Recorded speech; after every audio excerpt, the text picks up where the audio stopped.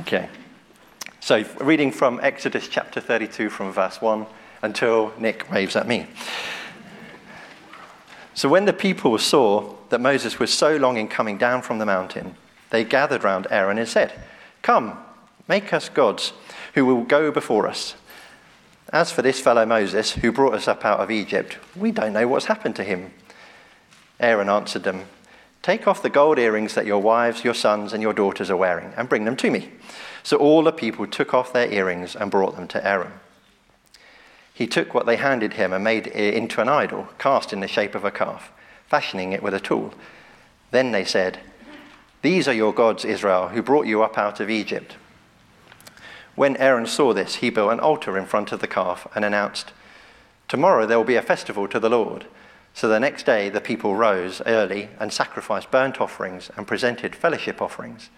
Afterwards they sat down to eat and drink and got up to indulge in revelry. Then the Lord said to Moses, "Go down, because your people whom you brought up out of Egypt have become corrupt. They have been quick to turn away from what I commanded them and have made themselves an idol cast in the shape of a calf. They have bowed down to it and sacrificed to it and have said, 'These are your gods, Israel, who brought you up out of Egypt.' I have seen these people," the Lord said to Moses, "and they are a stiff-necked people. Now leave me alone so that my anger may burn against them and that I may destroy them. Then I will make you into a great nation." But Moses sought the favor of the Lord his God. "Lord," he said, "why should your anger burn against your people, whom you brought out of Egypt with great power and a mighty hand? Why should the Egyptians say, 'It was with evil intent that he brought them out, to kill them in the mountains and to wipe them off the face of the earth'? Turn from your fierce anger, relent, and do not bring disaster on your people. Remember your servants, Abraham, Isaac, and Israel, to whom you swore by your own self, 'I will make your descendants as numerous as the stars in the sky, and I will give your descendants all this land I promised them, and it will be their inheritance forever.' Then the Lord relented and did not bring on his people the disaster he had threatened." Moses turned and went down the mountain with the 2 tablets of the covenant law in his hands. They were inscribed on both sides, front and back. The tables were the work of God. The tablets were the work of God. The writing was the writing of God engraved on the tablets. When Joshua heard the noise of the people shouting, he said to Moses, There is the sound of war in the camp." Moses replied, "It is not the sound of victory. It is not the sound of defeat. It is the sound of singing that I hear." When Moses approached the camp and saw the calf and the dancing, his anger burned, and he threw the tablets out of his hands, breaking them to pieces at the foot of the mountain. And he took the calf the people had made and burned it in the fire. Then he ground it to powder, scattered it on the water, and made the Israelites drink it. He said to Aaron, "What did these people do to you, that you led them into such a great sin?" "Do not be angry, my lord," Aaron answered. "You know how prone these people are to evil. They said to me, 'Make us gods who will go before us.' As for this fellow Moses, who brought us up out of Egypt, we don't know what has happened to him." So I told them, "Whoever has any gold jewelry, take it off." Then they gave me the gold, and I threw it into the fire, and out came this calf. Moses saw that the people were running wild, and that Aaron had let them get out of control, and so become a laughingstock to their enemies. So he stood at the entrance to the camp and said, "Whoever is for the Lord, come to me." And all the Levites rallied to him. Then he said to them, "This is what the Lord, the God of Israel, says. Each man strap a sword to his side, go back and forth through the camp from one end to the other, each killing his brother and friend and neighbor." The Levites did as Moses commanded, and that day about 3,000 of the people died. Then Moses said, "You have been set apart to the Lord today, for you were against your own sons and brothers, and he has blessed you this day." The next day Moses said to the people, "You have committed a great sin. But now I will go up to the Lord. Perhaps I can make atonement for your sin." So Moses went back to the Lord and said, "Oh, what a great sin these people have committed. They have made themselves gods of gold. But now, please forgive their sin. But if not, then blot me out of the book you have written." The Lord replied to Moses, "Whoever has sinned against me, I will blot out of my book. Now go, lead the people to the place I spoke of, and my angel will go before you. However, when the time comes for me to punish, I will punish them for their sin." And the Lord struck the people with a plague because of what they did with the calf Aaron had made. So let's pray as Nick comes to unfold that message to us. Heavenly Father, thank you for your word. Thank you for leaving it with us to teach and to guide. And Lord, we thank you for people like Nick who have been blessed with the skill to bring that message to us, Lord, to unfold that message. And we just pray as he brings this to us, Lord, that we, each of us, hear something new. Each of us hear something that we can take and apply to our lives, Lord.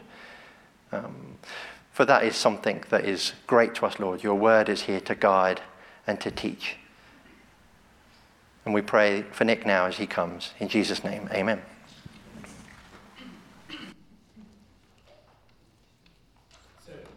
Turn back with me for a moment and turn back chapters to Exodus 20. And I've come the last 2 days out of meeting with the AFCC, and I just want to ask you to remember them in your prayers. There's a lot to do, and I'm thankful for being able to bring change there.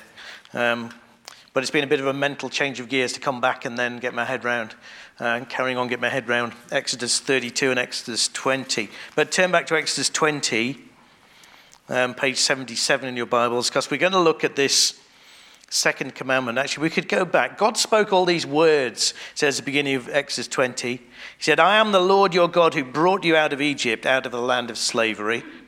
There's a little preface to the 10 words, the 10 commandments. The first one is, you shall have no other gods before me.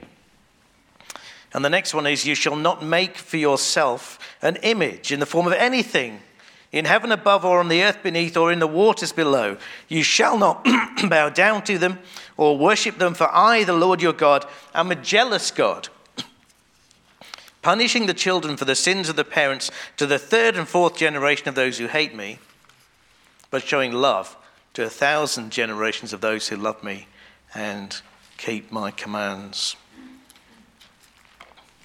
At first glance, the second commandment seems almost trivial in the light of the first one. You shall have no other gods besides me.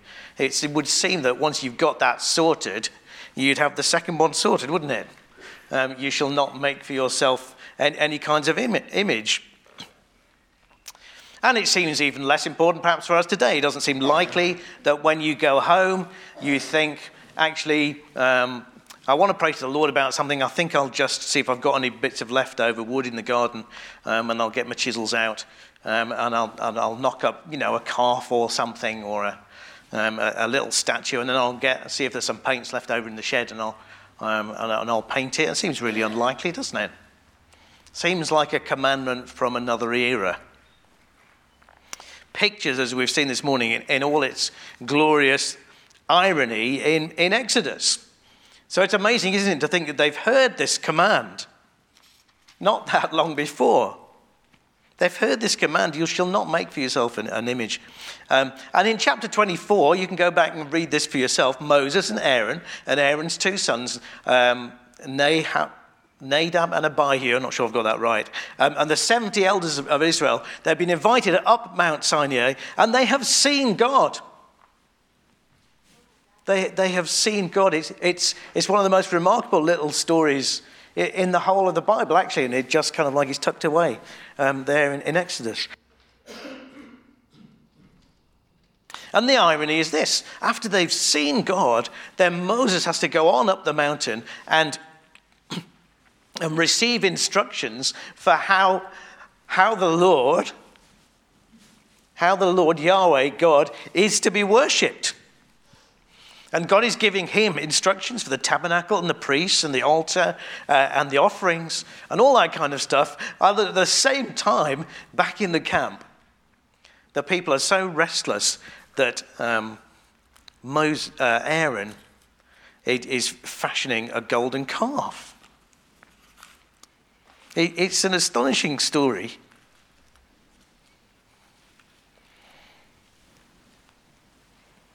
And it just struck me as we read it. Moses says to Aaron, what did these people do to you? I love this story. Aaron says, what did you do? And he says, the people, they just gave me all their gold stuff, and I melted it. I put it in the fire, and out popped this calf.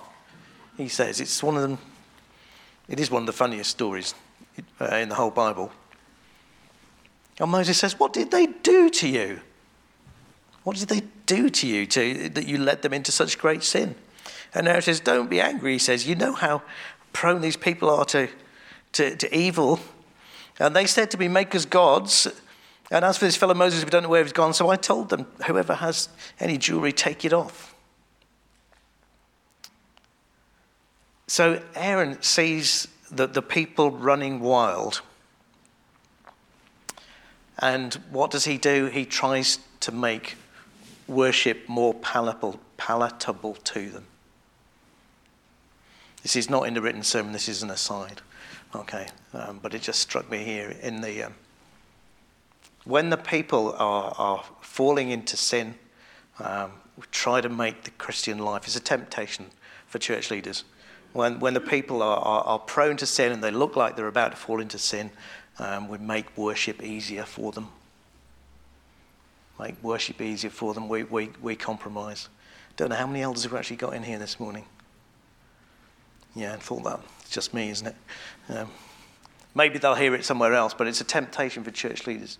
We cannot make, it's not our job to follow Aaron and to make worship somehow easier, make the Christian life more palatable for you, or to make God smaller than he really is.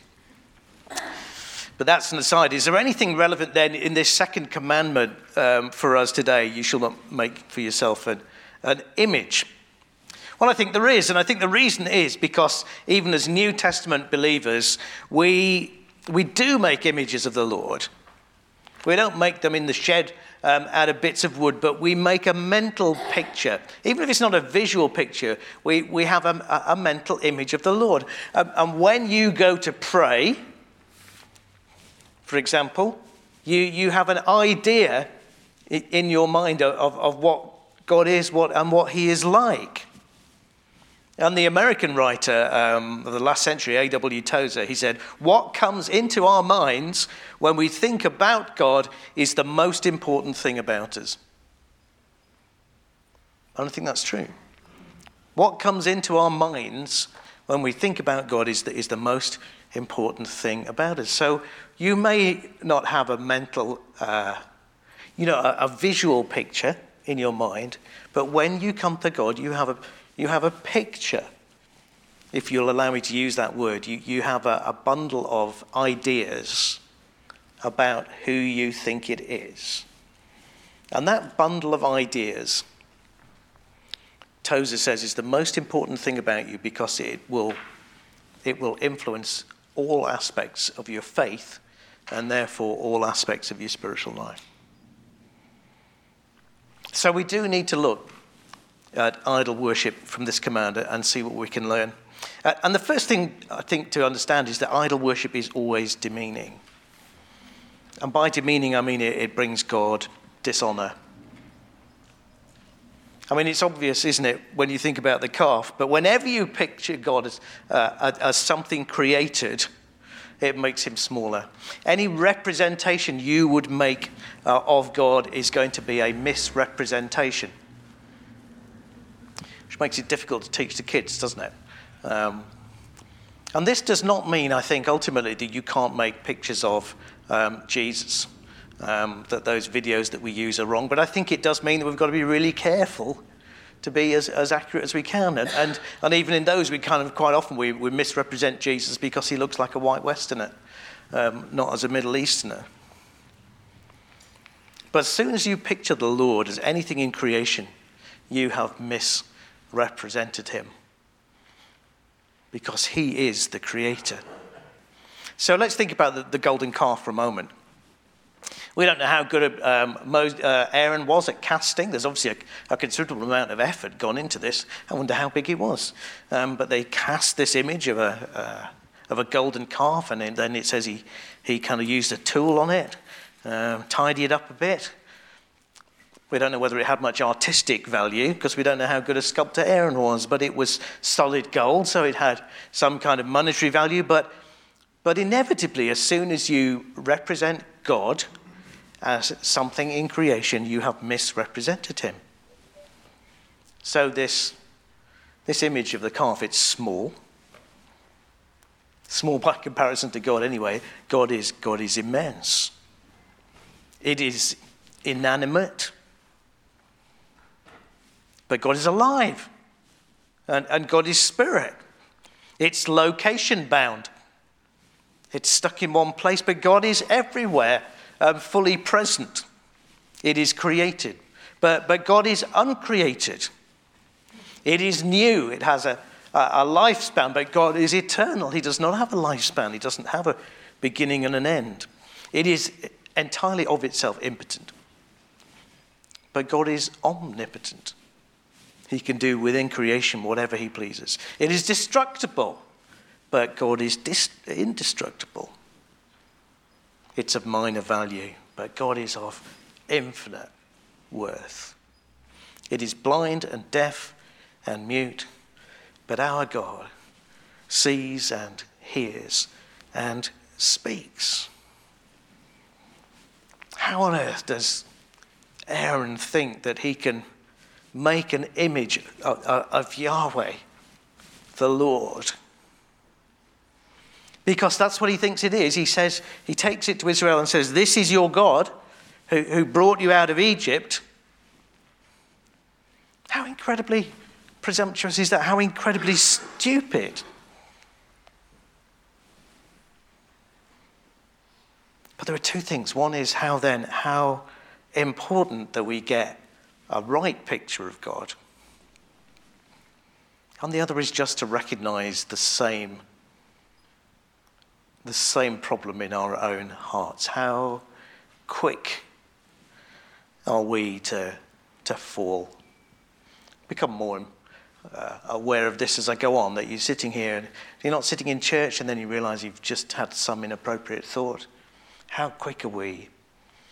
Or let's put it another way. How long will it be when you've exited here this morning before you sin next? Not before the day's out, is it? But how do we get the right picture, if I can use that word, in our minds? Well, God has already created his own authorized, as it were, image and put it into creation. And it is you and it is me. You know that. God created mankind in his own image. In the image of God, he created them, male and female. He created them. So there already is God has made a way for him to be imaged in creation, and it is in human beings, male and female. And I guess that's why Paul can say this in Philippians 4. He says, whatever is true, whatever is noble, whatever is right, whatever is pure, whatever is lovely, whatever is admirable, if anything is excellent or praiseworthy, think about such things. There are amazing things that human beings do because they're made in the image of God. But often, and always, to some greater or lesser degree, it is obscured and warped by sin.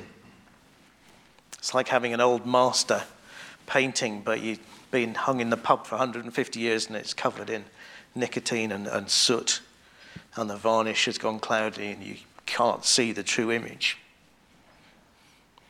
But thankfully there is a better image than just you or me, because there is a better human being. There is a sinless human being in the person of Jesus. The Son is the radiance of God's glory and the exact representation of his being. The Son is the radiance of God's glory and the exact representation, that's strong language, isn't it, of his being. And so Jesus can say, anyone who's seen me has seen the Father. So let's make that practical. Don't draw a visual picture in your mind of the Lord. I'm not sure how many people do, and I won't ask you to stick your hand up. But if you've got some kind of visual representation, see if you can let it go. Because by definition, it's too small. It demeans him. So where are we going to look for a perfect image? We're going to look at Christ. Not a picture of Christ, not a sculpture of Christ on the cross, but we're going to look to Christ in the Word of God. So idol worship is demeaning, it demeans God, but idol worship is degenerating. In other words, it makes us worse. It makes us less too. It impacts your life and makes it less than it should be. So in Psalm 115, you can look this up, there's a little contrast between God and idols. And the psalmist says, our God is in heaven. He does whatever pleases him. God is the most free and the most able of beings. But the idols are silver and gold, made by human hands. They have mouths, but they can't speak. They have eyes, but they can't see. They have ears, but they can't hear. They have noses, but they can't smell. They have hands, but can't feel. They feet, but they can't walk, nor can they utter a sound with their throats. Those who make them will be like them, and so will all who trust in them. It's an interesting statement, isn't it? So if we start with the Exodus 20, verse 4, the second command, what happens is you start by making an idol. You make something, an idol, an image. Then you bow down and worship it. And then the psalmist says you become like it. If you make an idol and you worship it, you become like it. So I'm not imagining that you have made an idol out of your car or your house, or your salary or your position, but you might have done. But that really was the lesson from last week. This is about making God less than he is. So if your picture of God is that God is an old man on a cloud, so his vision is clouded, he's forgetful, he's a bit hard of hearing, he's a bit unpredictable in his temper, his strength is failing and you can't be entirely sure whether he's going to act or not. If that's your picture of God, then you start to worship him according to that picture. You start to worship sporadically. His vision is not so good, so it doesn't matter really if you sin. And actually, if you go away in a corner and do it in private, God's not really going to see because he's a bit myopic. And his cataracts are coming in and he doesn't really see. Well, if that's your picture of God, then he's forgetful. So he needs constant reminders. So you feel you've got to constantly remind him of all your needs. And you go to him in a kind of paranoid kind of way. God, don't forget me. God, don't forget me. But equally, if he's forgetful, then he's not going to mind if you forget him. For a little bit, if you wander off, disappear out of church, don't go to home group for a while. And if you think he's an old man and he's getting a bit hard of hearing, then you'll feel like you have to shout and stamp your feet to make him hear. And you'll try to develop special prayer strategies with special names. If you think he's a bit unpredictable, then you'll decide, I can be a bit unpredictable too. There's no need to keep control of my mouth or my temper. And if his strength is failing, he's an old man. So you keep a couple of gods going at the same time. You keep Mammon and Aphrodite on the side. Mammon, the god of money, and Aphrodite, the god of sex. So if you've got the wrong picture, do you see? You worship according to your picture, but then you become like the God that you worship. Your worship becomes sporadic, forgetful, lacking compassion, unpredictable, lacking any real power, constantly polluted, going off to a bit of money worship on the side because you don't really think he's got it in control. And you go off for a bit of sex worship for your kicks because you don't really reckon that God's boundaries mean anything anymore. So it's really important that this picture, that isn't a picture, that we have of God is accurate. And so our picture of God has to be constantly refined by the Word of God. We need to keep looking at the reality of the Lord as he is revealed in his Word and as he is revealed in Christ. And when you look at him, you become like him. It's a principle. We've said this before. You become like the thing that you worship. As we gaze on his kingly likeness, so our faces display his likeness. That's how we look on his kingly brightness. So our faces display his likeness, ever changing from glory to glory. Mirrored here, may our lives tell the story. When you look into the face of Christ, it comes from 2 Corinthians 3, that verse. We, with unveiled faces, contemplate the Lord's glory, are being transformed into his image with ever-increasing glory, which comes from the Lord who is the Spirit. When you're looking at God, and when you're looking at the Lord as he really is, when you bow down and worship, you become like what you worship. He is true and noble and right and sure and lovely, those things that Paul commended.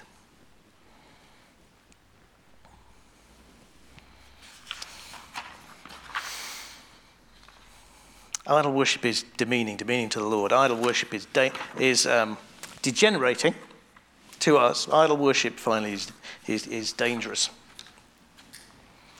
because it arouses the Lord's jealousy. It's really interesting that this commandment, the first commandment, just says, you shall have no other gods before me. Second commandment, you shall not make for yourself an image in the form of anything. You shall not bow down and worship them. For I, the Lord your God, am a jealous God, punishing the children for the sins of the parents to the third and fourth generation of those who hate me, but showing love to 1,000 generations of those who love me, keep my commands. The Lord is a dangerous business.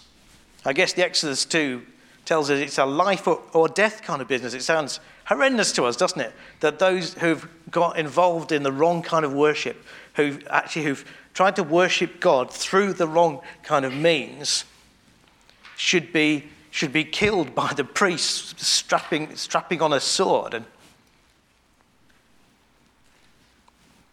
it sounds a bit outrageous to our ears. But accurate worship of God is a life or death matter. Because God is a jealous God. He's not prepared to be worshipped in some way that is not as he really is.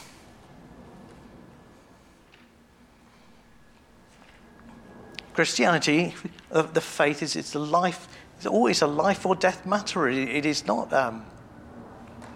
It's not an optional extra. It's not a lifestyle choice. It's a matter of whether after death you live an eternal life with Christ in glory, or whether you live an eternal death of horrible punishment for the rest of eternity. It is absolutely a life or death matter. And so the Lord is jealous for accurate worship of himself through the means that he has provided. Now, it sounds for a moment like the Lord is jealous about his image, like some YouTuber. In a human being, that kind of jealousy for one's image is a horrible, self-centered self-inflation. But in God, it is just an invitation into reality. It's a phrase we came across last time round.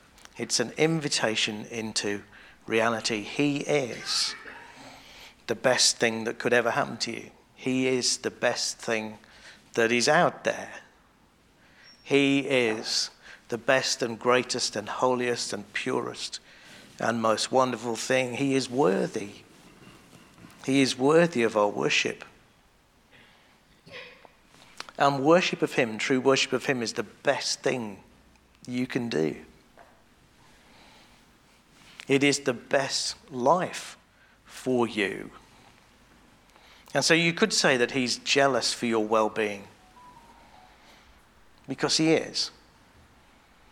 He's jealous for his own worship, but not in a self-inflating kind of way, but he's jealous for his best worship because he's jealous for your well-being and for your best life. Talk all about finding our best life is a phrase I hesitate to use, but your best life is in worship. Worship's not just standing around singing, is it? But your best life is in worship of Almighty God. And the Lord is jealous for that, because he wants the best for you. So jealous, he says, that he'll punish the children for the sin of the parents, the third and fourth generation, and show love to 1,000 generations of those who love me. It won't surprise you that most of the commentators just gloss over this passage and move on to the next bit. So they struggle to get their heads around it. But I'm pleased to be able to say that I'm pretty convinced it's only true. This is one of those parts of the law of Moses that has gone. I don't think I've found that written down anywhere, but in Jeremiah, in the passage where God points Jeremiah to the new covenant, in those same verses he says, in those days people will no longer say, the parents have eaten sour grapes and the children's teeth are set on edge, which is the kind of proverb of the day. Instead, everyone will die for their own sin. Whoever eats sour grapes, their own teeth will be set on edge.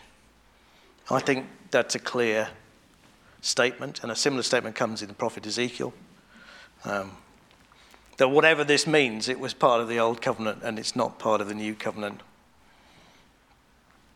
And I think what it meant under the old covenant was that for those who hated the Lord, usually then the kids will follow their parents and they will hate the Lord too.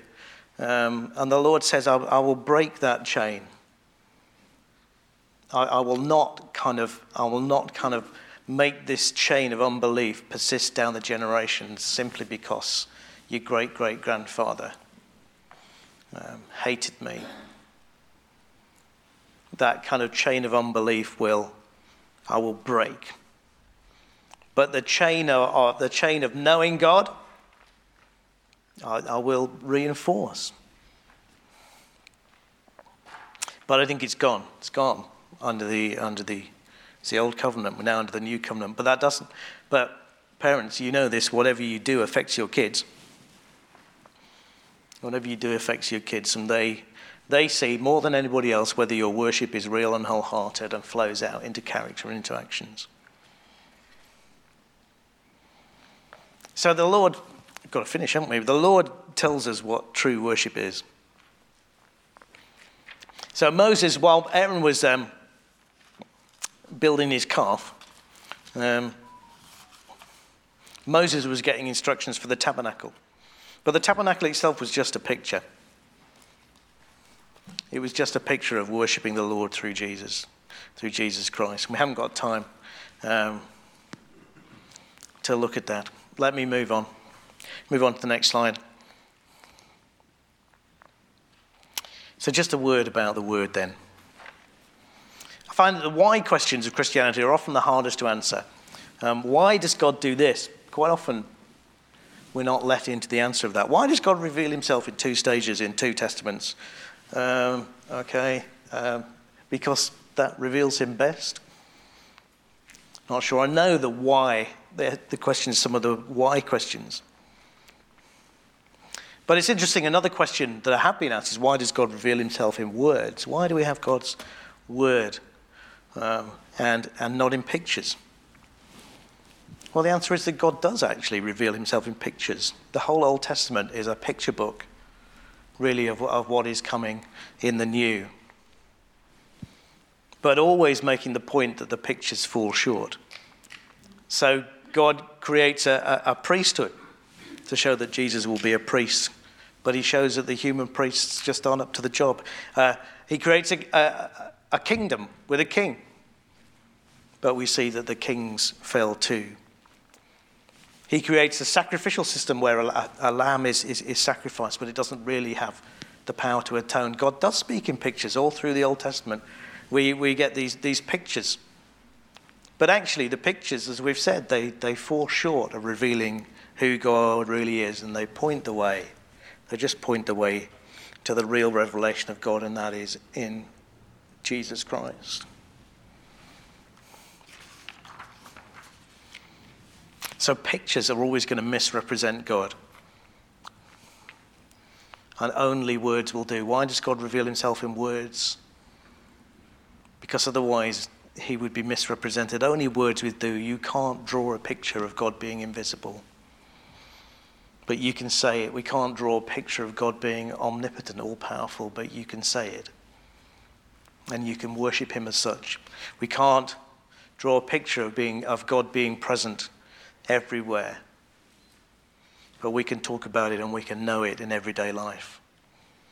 Can't draw a picture of God knowing all things. But we can talk about it and rest assured that it's true.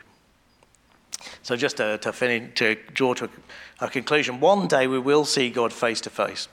That's the good news. But until then, there are two things you should fix your eyes on. One is fix your eyes on Jesus. It's Hebrews 12, fixing our eyes on Jesus. So this is really your one takeaway for today. Let the true image of God written in Scripture, let the words keep redefining your picture of God. So keep looking at Jesus. And this is a lovely statement of Paul, I love this, fix your eyes on what is unseen, not on what is seen. I love that. It's a kind of sort of irony about it. Fix your eyes on what is unseen. And he says this, therefore we don't lose heart, though outwardly we're wasting away, yet inwardly we're being renewed day by day. For our light and momentary troubles, thanks Paul, are achieving for us an eternal glory that far awaits them all. So we fix our eyes, not on what is seen, but on what is unseen. Since what is seen is temporary, but what is unseen is eternal. Let's pray.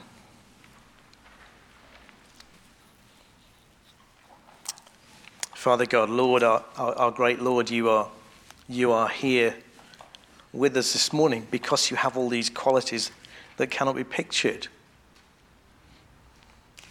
If you were an animal, you couldn't be in here and the other church down the road. But because you are greater than any creature and you are spirit, you are here.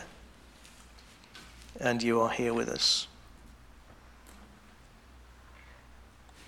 And because you're not a creature, you know us and you see us and you hear everything that goes on here this morning, and you know our hearts. Because you are greater than creation, you can move in any way, in any situation. This morning you can change our circumstances, you can change our hearts. We invite you, Lord, to change our hearts, to give us a bigger picture of you. That we'll worship you more accurately, more as you are. And because of that, we'll be changed. And we ask it in Jesus' name. Amen.